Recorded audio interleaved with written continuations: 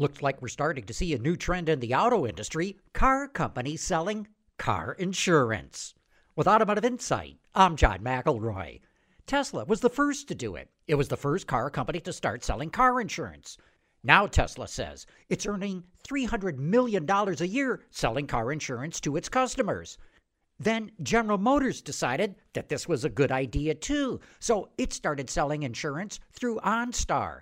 And now Chinese automaker BYD is looking to buy an insurance company in China. So obviously, this is starting to look like a global trend. Automakers are on the lookout for new sources of revenue, and at least 3 of them have decided that car insurance is a good business to get into. So it would not be too surprising to see other automakers jump on the bandwagon. With Automotive Insight, I'm John McElroy, WWJ News Radio 950.